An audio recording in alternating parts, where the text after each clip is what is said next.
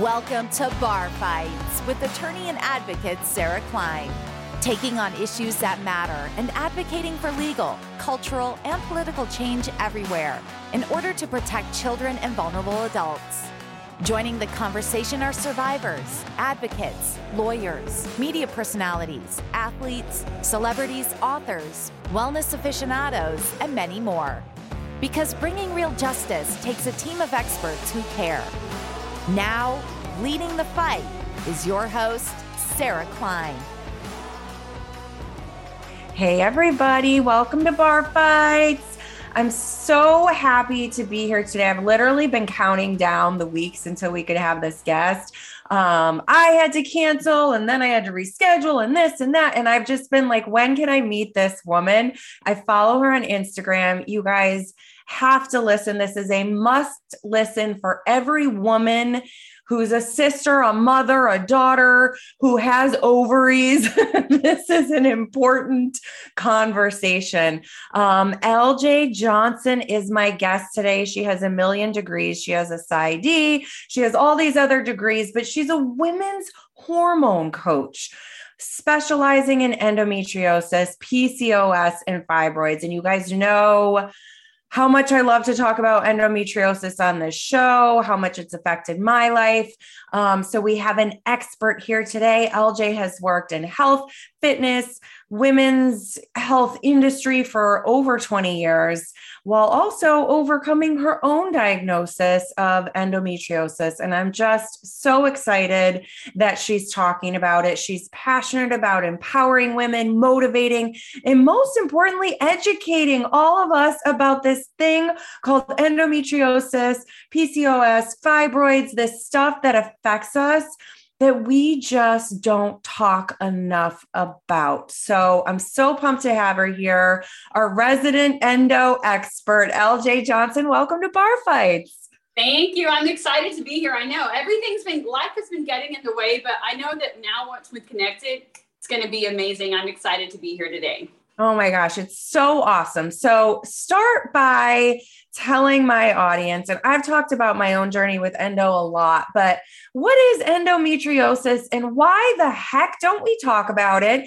And why the heck does it take so long to get a diagnosis, which is something it took me probably 10 years, 29 years old, getting a colonoscopy, which was completely clean, eventually being told it's all in my head. What is endo and what the heck is going on with it? I know, right? What is endo? So let's talk about what is endo. It's almost sometimes easier to talk about what it is and a lot of the misconceptions. Because I know first thing some people are like, oh, I need to tune out of this episode. I'm good. I don't have period pain or it's just a period thing. And so that's the first thing I will say is that endometriosis, AKA endo, is not just a painful period, right? It is not a reproductive disorder. It's not all of these things, right? So endometriosis is uterine-like tissue. I'm going to say that 3 times because people are like, oh, uterine tissue? I got you. And I'm like, no. It's uterine-like. Here comes number 3. It is uterine-like tissue found outside of your uterus, right? It is hormonally driven. It produces its own hormones. These lesions are outside of your uterus, right? So circling back, because I really want you to get this. I keep saying this because this is the most important part that people really just don't make the connection. So endometriosis is, once again, uterine-like tissue found outside of your uterus. It is hormonally driven. It is chronic systemic inflammation throughout your entire body. It is not just a reproductive disorder. It also has a lot of autoimmune-like factors, right? So a lot of immune system things going on. You may have some other diagnoses, right? Now, it can have, an effect on your period, on your cycle, but this is the kicker with endometriosis. It's not just pain during your cycle. It's typically going to be some pelvic pain, some bleeding, some of these other crazy symptoms that are going on with our body. And I say crazy symptoms, not saying you're crazy, just the whole cascade of everything going on outside of your cycle as well, right? So that is endometriosis. So that's a long definition, right? Now let's talk about what it's not, because I always have to back it up with that, right? It's not just a painful period. It's not you being a weak woman. It's not just, oh, everyone in my, family has horrible periods. It's none of those things, right? It is chronic systemic inflammation that wreaks havoc on your entire body, right? A lot of the misconceptions is if you get pregnant, it's going to cure it, have a baby, it'll cure endo.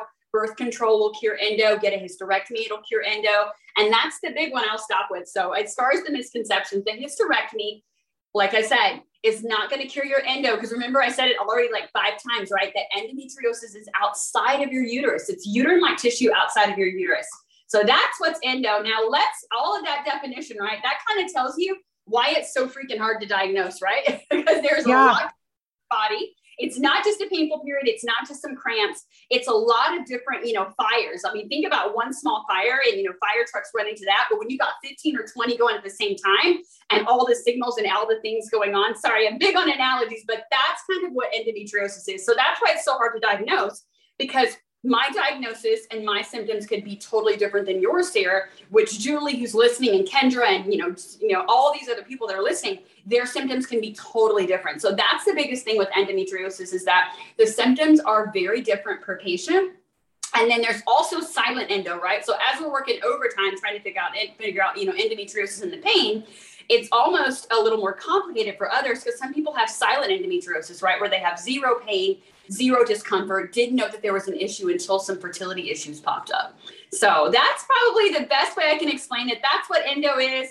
That's why it's so hard to diagnose. Also, I'm sure, as you know, and you spoke about, I'm sure tons of time, the lack of research, right? There's so much research that needs to take place. There's so many misconceptions out there, right? There's still doctors, pushing the agenda that it's a bad period and, oh, you have ovaries, just deal with it. So there's a lot of that disparity as well.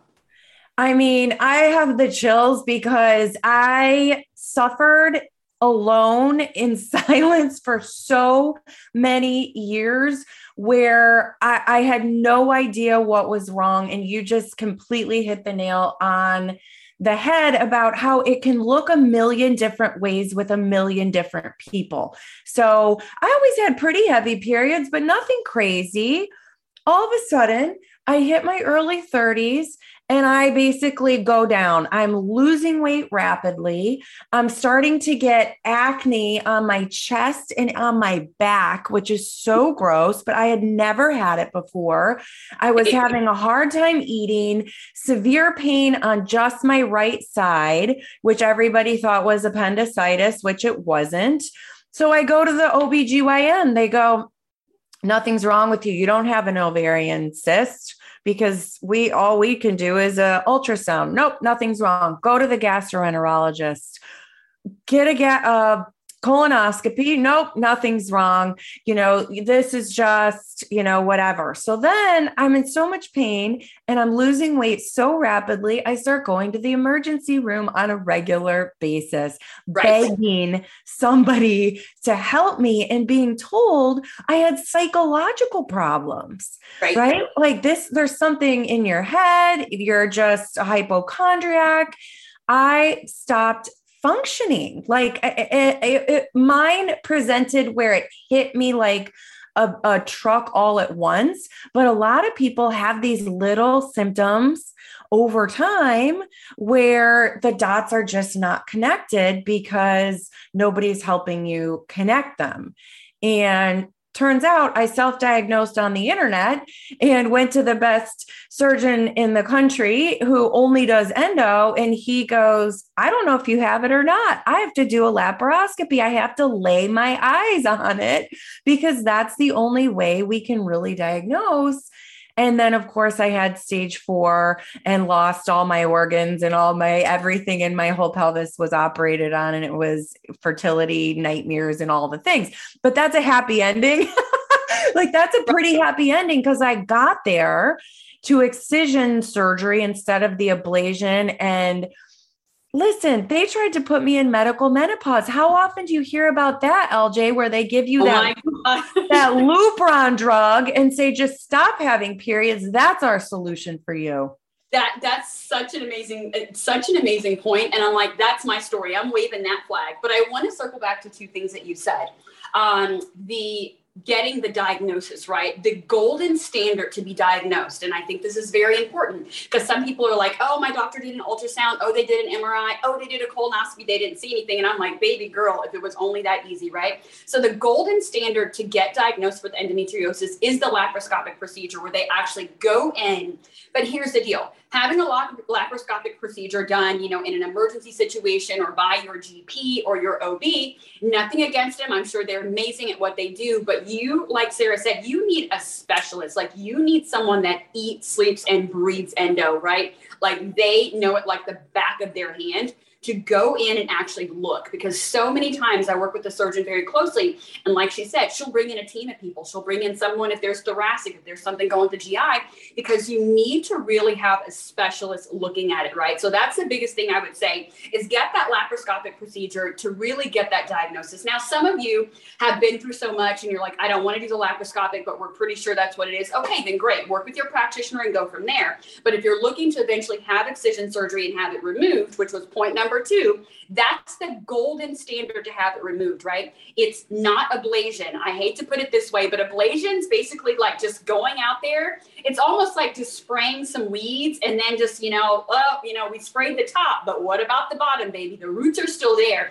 So ablation's just really going in and burning the lining, typically inside the uterus and all of that. Did we mention, like we said 5 or 6 times at the beginning, it's not inside of the uterus. So ablation is one thing that some people do, and they're like, hey, I got my endo taken care of, but it's really only burning that top surface layer and not getting in to really excise it. So the golden standard to have endometriosis removed, if that's what you choose, right, is excision surgery. And like Sarah was saying, I'm 110%. Now, I personally have not had to have a hysterectomy or excision surgery. Thank God I was able to really tap into some information, work with functional medicine, and make some huge lifestyle changes to where I am pain-free now. I don't have period pain. I don't have any endo pain. The endo lesions are pretty much dormant, but to have them removed, you have to have excision surgery, right? But the thing is, even if you have excision surgery, let's say you have excision surgery in 2022, doesn't mean something couldn't pop up in 2024, 25, 2, 3, 5, 10 years later.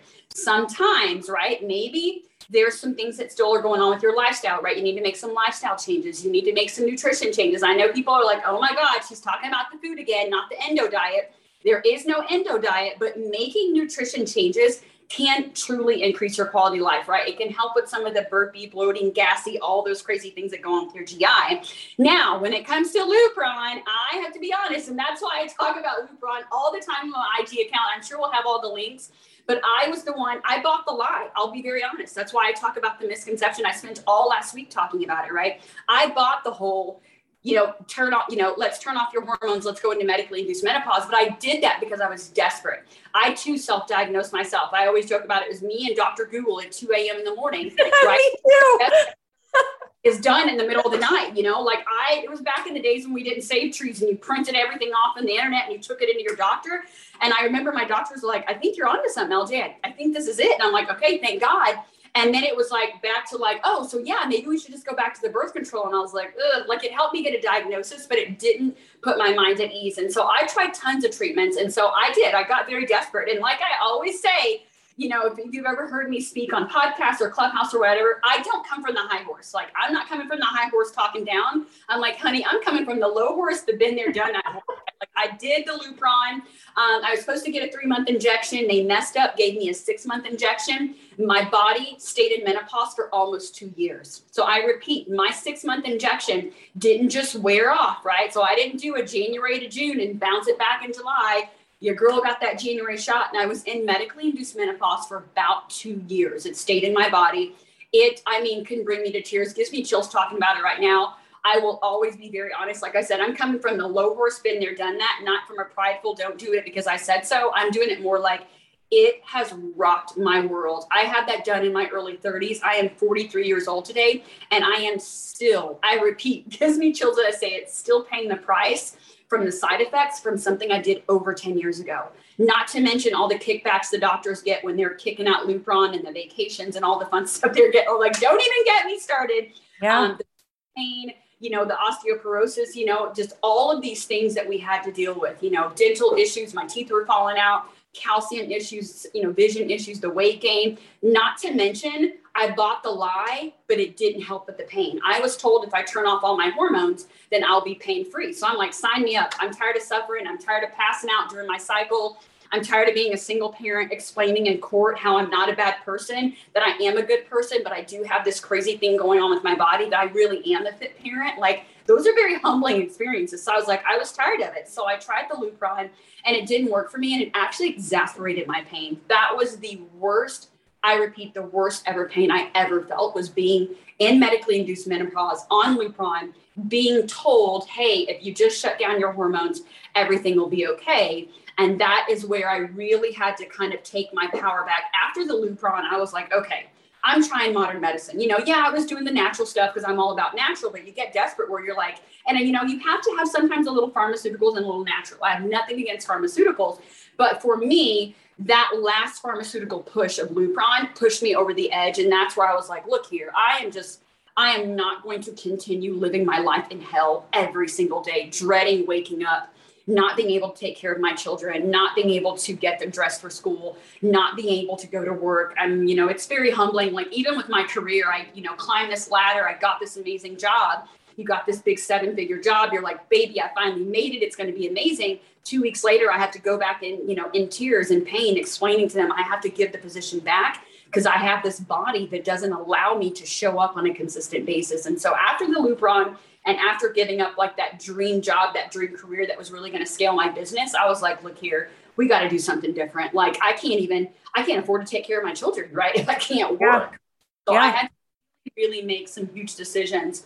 But Lupron is something, you know, Lupron is the injection, and there's Orilissa, which is the pills, which come with lots of side effects. It's called, I think it's like Zoladex or something like that in other countries. So we all kind of know what it is, medically induced menopause. So if you kind of peruse through my Instagram account, you'll see a lot of posts about that and some of the side effects and things that you can do, because a lot of us have done it, you know, and I had some people comment on my recent post saying like, hey, thanks for this post. I'm going to talk to my doctor because I was thinking about starting it. And I'm like, by no means am I ever telling someone don't do hormonal birth control. But what I am saying is, let's not be as lackadaisical as we used to and just, you know, not read the fine print on all of the paperwork, you know, like get more information, do the research, because the side effects are a lot more severe than what we're really being told when we choose that medication.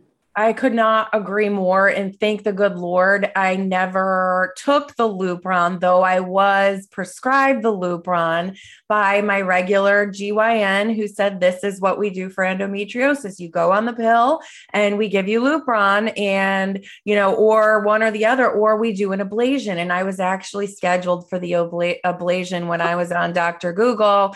And I said, no, there's got to be a better way. I had my excision up in Atlanta with the most amazing doctor of all time. And I was diagnosed with stage 4 endo, and it affected my bowel, my bladder, my appendix was tethered to my sidewall, my ovaries. I lost all but 10% of one ovary. And when you haven't had kids yet, that's a really rough thing, though I will say for me, the excision worked incredibly well and I haven't had any problems whatsoever. But one thing you said, well, everything you say, I'm like, yes, yes, yes. But one thing you said is this is sort of one of those diseases that is a hidden disease, right? Like calling out of work, having to, like, we look bright and shiny on the outside. Right. That's the tricky thing. That's the kicker, right? It's an invisible disease. I was just doing the video last week, and I put it in the video, and my marketing team was like, well, do we really need to add that? I'm like, yes, because like, that's the problem. Like, if you look at me, you know, you're like, LJ, you look perfectly fine. I mean, are you sure you went through all this? And I'm like, this is the thing. We're either showing up and showing out and just nailing it and looking normal, quote unquote normal, or our body is like totally shut down and we're MIA for weeks at a time. You know, sometimes it's 1 or 2 days, but sometimes a flare will come out, knock us out for 2 or 3 weeks, right? And your job's kind of like, okay, we'd love to keep you, but you only show up 1 week a month. You know, we'd love to promote you, you know, like it starts wreaking havoc like on your entire world, right? And it's a visible illness. It would be different if you were on crutches, you had a walker, you know, if you have a broken leg, they're like, oh yeah, you know, if you're walking in with the back brace, they're like, oh, LJ, your back is bad. What can we do to help you?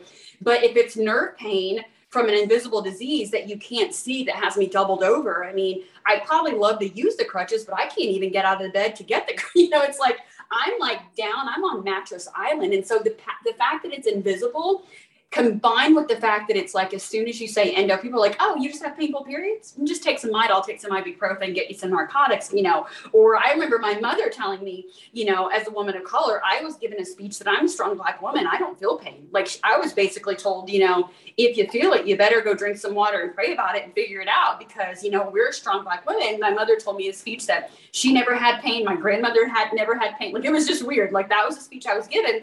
So at the age of 14, when I started having issues, I knew it was not acceptable to speak out. And I didn't, when my mom took me to the doctor and they're like, how are you doing? You knew to just be like saying great, right? You knew to not, talk about your period pain, which was already, something that was not even validated in my own household. So it is very, very interesting because there's the physical pain, but like you said, the mental pain, right? The fact that something's going on. I remember sitting in the parking lot of Kaiser Permanente in tears because my doctor was just like, you know what, we're going to have to put you in therapy. They're like, we know you're a therapist, but like, there's clearly, you got some more trauma and work. And I'm like, I swear to you. So then I sat in the car and I'm like, maybe it's not real, but I'm like, it's pretty real because I didn't go to work last week. I'm looking at you, like, I'm like, I remember what happened, but I just walked out of an appointment where they're telling me maybe it wasn't that bad. So then I'm questioning my own sense, like, oh, well, maybe I should have went to work. Maybe I am weak. Like, maybe they're right. Maybe this is normal. But I'm like, that's so weird because other women at the office, they're not passing out on their cycle. They're not talking about crawling to the bathroom. They're not, breaking out in these rashes. I mean, they're not wheezing. They're not coughing up blood. They're not, having these running, bloody noses. Like I hear you saying it's normal and you're telling me it's in my head, but I'm trying to tell you, I think it's in my pelvis. Yeah. I think it's in my pelvis, motherfucker. Right. It makes you feel crazy. Right. And I read somewhere, and you can tell me if this is accurate or not, that it takes on average around 10 years for someone to get the actual appropriate diagnosis of endometriosis. And even longer for women of color. I mean, it took me 16 years on average for women of color, anywhere from 16 to 20 years, right? There are patients that I have right now that just out of the fear and the gaslighting, they don't even want to go in for the laparoscopic, but they have all the symptoms. Like they know that it's endo and we're doing what we can naturally and they're getting great results. So it's very interesting. I think sometimes when you've waited so long, you've been through so many colonoscopies. Like I said, I'm 43 and I've had 4 colonoscopies. Oh. Time I ever go into a new office, they're just like, oh, so when was your cancer scare? They just assume I've had cancer. I'm like, no, like just because of everything I've had done, I'm like, no cancer scare, thank God. It was just more like they were searching for endo, when I was having all these IBS, literally BS issues. They couldn't figure out what was going on. And so, yeah, it is. Sometimes you've had so many procedures that you're just like, I can't keep going on. I don't even want the diagnosis. You're like, just what can I do to just make some natural changes? Like, what can I do to have quality of life? Because like you said, it affects your career, it affects your fertility, it affects relationships. I mean, even for me, I'm dating and it's like, it's a big thing, even when you're dating someone that has a chronic illness and invisible illness, it's explaining to a partner, it's trying to explain to HR without putting all your business out there that, I may look all shiny and amazing on the outside, which I am, but I also am managing this super aggressive chronic illness that can rear its head at any moment. And the symptom that shows up in May could be totally different in August. But both of those times I probably won't be at work, right? It's trying to explain what that looks like. Yeah. And I cannot stress enough, and LJ's done a great job. This looks completely different for every single person. Right. The bathroom symptoms, the gastro symptoms, huge, right? But you mentioned so many I had never even heard of, but it all ties back to our immune systems, our body's reaction to inflammation and all the things. And that's what's so crazy about it. And that's why I think it goes missed so many times. I heard, and tell me if you heard anything about this, that there was some work to get it classified as like a real autoimmune disease so that people can actually go on short-term disability or long-term. It's like, for some reason, people are afraid to classify it. It's just had this stigma. Well, and like you said, that stigma still comes from, it's a period issue. Mm-hmm. Great. Now we're going to have short-term leave for everyone with a set of ovaries. How will that work out? And it's like, it's not everyone with a set of ovaries, right? It's us unique ones, our chronic illness warriors, that are turning into conquerors. Like, it's not that. And that's exactly what it is. Like maternity leave, they're like, we get that. You just had a baby, we understand that. We see the child, like it's a process. But it's like for them, the whole classifying that as a disability, it's like now, and it's very interesting because then there are people with ovaries that are like, well, I don't want to classify it because then that makes us weaker and we're fighting for all these rights. And it's like totally different. So it's that stigma that, like you said, that it's a period pain, that it's a reproductive disorder. So now everyone that has reproductive parts, that has ovaries, is going to need all these additional accommodations, which is not true. But there are many people out there with ovaries that are grinning and bearing it, that are going into the office and taking multiple changes of clothes, that are missing weeks at a time from work, that are running out of PTO. I have a patient right now, and she's doing really great, but she came to me after being passed over for promotion twice. And they basically were just like, and once again, I'm sure you can speak more to the legalities of that, but there's a way that they can say it without saying it. Basically, like, we'd love to promote you, but you're not here consistent enough. We'd love to do this, that, and the other, but you're always calling out of work. And so for her, she was like, I want to become partner. She's like, I've done the work, my name needs to be up there. But they were just like, we need you to be in the office more consistently. And so she came to me because she was like, I need to be able to show up. She's like, I'm amazing it and like literally kicking ass in every part of my life. However, she's like, my health is holding me back from my financial goals, my goals, my this, that, and the other. And she's like, I got to make. Yep. And if somebody said, I'm struggling with cancer, I need to call out because I'm going to chemotherapy. Totally different thing. Yeah. Right? Oh my gosh, what can we do to help you? They're passing around the form of like, who can bring a casserole to your house? Yeah. Like, all that, right? Yeah. It's crazy. So anybody listening, if you have gone through anything like this, or it resonates in any way, shape, or form, LJ is your expert, your person that you can reach out to, and we're going to give all of her contact info.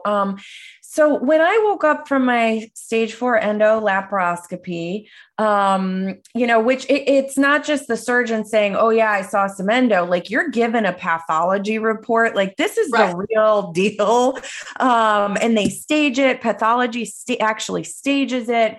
And I had photographs of it. I had a just very comprehensive surgical report. But he said to me, his very first question to me was, have you ever been sexually abused? And obviously I work in the field of sexual abuse. We have a lot of trauma survivors listening to this. And I have read and learned about the correlation between the body's trauma response and autoimmune disease and endometriosis. What do you, if anything, know about that? I know it's a pretty specific topic. Do you encounter that in your work where those pieces of the puzzle can be kind of put together? Absolutely. And once again, we need more research, but it's interesting, right? So we all have a heart. And then as females, right, our womb is our second heart. And a lot of people, and I will even say, just starting with myself, right? No research, just anecdotal, like myself and case studies of people I've worked with, right? When you're holding unforgiveness, when you're holding trauma, when you're holding all of that, yes, heartbreak feels like one thing in your heart and your chest, but when it's held in that trauma in your womb, it can start to manifest, right? Your body keeps score. There's like an actual book out there, I believe that's the title of it. Your body keeps score. And so it will hold those traumas and they will start to manifest as dis-ease, right? And it's interesting, but people, once again, it's the stigma around it. They can't quite wrap their head around it. But then if I said, hey, if you don't ever speak your truth and, you have, thyroid disease, you're not speaking your truth in your throat chakra, people are like, oh yeah, that makes sense. Like they'll grab onto that really quickly. But then when you're talking about the womb, they're like, yeah, they're like, we're not quite buying it. We're not quite there yet. But yes, I've seen a ton of correlation, right? When you're not dealing with traumas, may it be sexual abuse. Sometimes it can even be something that's been passed down through generational curses, right? through those generational lines. Maybe something didn't happen to you, but maybe something happened to your mother, you know, when you were in utero. Maybe something happened to her as a child and something to your grandmother. Like, it can be passed down. And I've seen that a lot as well. So when I start working with my patients and we start really doing that mental health, that mindset part, that is really where we delve in, right? Because even if you're pain free, if you haven't let go of that mindset of being in pain 24/7, right? If you know, let's say something happened and you're like, okay, I got past the abuse, I did the therapy, I did the work, but if you're still holding it within your body, right? All you need is that stressful day to trigger you and push you into that flare. You know, all you need is that one email from your boss that just ticks you off or pushes you over the edge. And then all of a sudden your body starts responding. So I've seen a huge correlation in that. And I think, once again, sometimes people are like, that's just too woo-woo, you know, just too far-fetched. And I'm like, here's the deal. Then I say this, then once you've tried everything and you've had no results, maybe go back and revisit that, right? But you've spot and the right place to really do that kind of work, because it's work. It's not going to be easy. It's not going to be a wave the wand and, you know, it's all better situation. Like, you've got to go back to that. Sometimes you've got to do some inner child work. You've really got to go back to that incident, you know, sometimes even just delve in deeper and relive it, but really take the lesson away from it, you know, whatever it needs, forgive, release, whatever that may be, and then move on. And taking that lesson, I'm not saying blaming yourself by any means, but just what do you need to take away from that? What do you need to be released? Because holding that unforgiveness is only hurting you. It's not hurting the other person, right? And so it's a lot of work that has to be done with that as well. 100%. And I think, like you said, more and more research is coming out correlating trauma to autoimmune diseases. And I think the more that comes out, we're going to see that those two things are really, really intertwined. Tell us about the work that you do. How do you coach these women? What do you do? What's your business? How do we learn more? What's the process? Yes. So what do? This is what I do every day, and I love it. Like, if you could see me right now, I'm like smiling ear to ear. Like, this is my jam. This is my thing. So what I really do with my patients is I do a lot of coaching one-on-one. So I have, I was doing group, and I may bring the group back, you know, in the future, but right now it's really one-on-one. We do, you know, a 3, 6, 9, or 12-month program. Sometimes they're with me longer, but it's really not just, oh, let's change your food and make everything better. I mean, we're deep diving. We're talking about functional medicine. We're doing functional medicine testing. We're assessing. We're coming up with the exact blueprint that you need, right? We're working with that nutrition, that mindset, those lifestyle changes. A lot of the times, you know, people come to me and they're like, I'm already eating clean. You know, I don't need to eat clean. I'm already doing this. I'm already doing that. But it's realizing that there's so much more to it. Like we said, endometriosis is affecting several parts of your body. It's not just affecting, you know, your physical health. It's affecting your mental health. It's affecting your financial health with all the money that you're spending on everything, right? It's affecting how much you're able to, you know, generate as far as income. You know, striving for your goals. But, you know, endometriosis touches every part of your world. So I really come in starting with that 3-month program, and we really want to diagnose what's going on, do the assessment, get the functional testing in, and then create that plan, right? What needs to happen for you to have quality of life? What does quality of life look like for you, right? Maybe quality of life for me is being able to go work out at the gym 6 days a week and, you know, coach and travel, this, that, and the other. Maybe quality of life for you looks different, right? And then creating that plan, implementing it, and then seeing what we need to do to fine tune it. Because like Sarah and I have been saying, endo looks different for everyone. It doesn't look the same for everyone. So there's a lot of those pillars. We're talking about the nutrition, the mindset, the lifestyle, and really integrating it into functional medicine, right? Not just siloing like, oh, my back pain is separate than my acne, which is separate than my depression and my anxiety, that really wrapping that all together. Because like we said, endometriosis looks different for everyone. And many times you don't really realize what it's affecting until you sit down. Because for you, you're like, oh, it just makes me miss a couple days of work. But it's a couple days of work here. It's, you know, less income here. It's wasted income on, you know, buying a bunch of random supplements and this, that, and the other, right? It's the worrying, it's the stress, the anxiety, all of these things that you're managing 24/7. I really put you in the driver's seat of your health. So that's really what my goal is, to really educate, empower, and motivate you that you can live an amazing life. My goal is to take you from an endo warrior, where every day that your feet hit the ground, you're at war, you're tussling, you're at the hustle, you're just always fighting with your symptoms, and really get you into that endo conqueror where you're living your best life.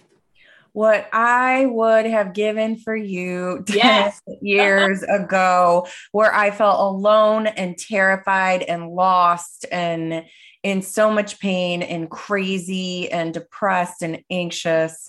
I'm just so grateful you're out in the world doing this, and so grateful that other people have you as a resource. And if you are not sure if you have endometriosis, but any of this resonates, talk to LJ, do a session, talk to her and see what next steps might be. I can't stress enough that you do not have to live like this for one more day. It really can consume our lives, and it does not have to, but there's, like you said earlier, work that needs to be done to get there. And I'm just so appreciative you're out there pounding the pavement. Your Instagram is on fire. It is so good. The content's amazing. I thought I had a PhD in endometriosis, but I learn new things every time you post. So if anybody wants to learn more about endo or just get more information, please, we're going to link to LJ's Instagram and reach out and do a session and get yourself on the path of healing and wholeness and health. LJ, any last pieces of advice you have for this amazing, incredible audience of mine? My final thing would be, no matter what chronic illness you're dealing with, right? Many of us chronic illness warrior, maybe you've got autoimmune, Hashimoto's, thyroid, whatever it is, just know that you need to partner with someone and stop doing it alone, right? Yes, Sarah and I used Dr. Google to get our diagnosis, but I'm telling you, if I had me back then, I would have definitely tapped in all the way. So stop doing the journey alone and know that no matter what your diagnosis is, you can have quality of life. Just realize that you need to team up with someone, and everyone's journey and blueprint is going to be different, but you can have that quality of life. I love that. LJ Johnson, thank you so much for being here. And I hope you come back. I know we're going to get questions, so I hope you come back sometime soon and we can do a little Q&A. That would be wonderful. Until then, please keep up the great work. We're so grateful you exist. Thank you. Thank you.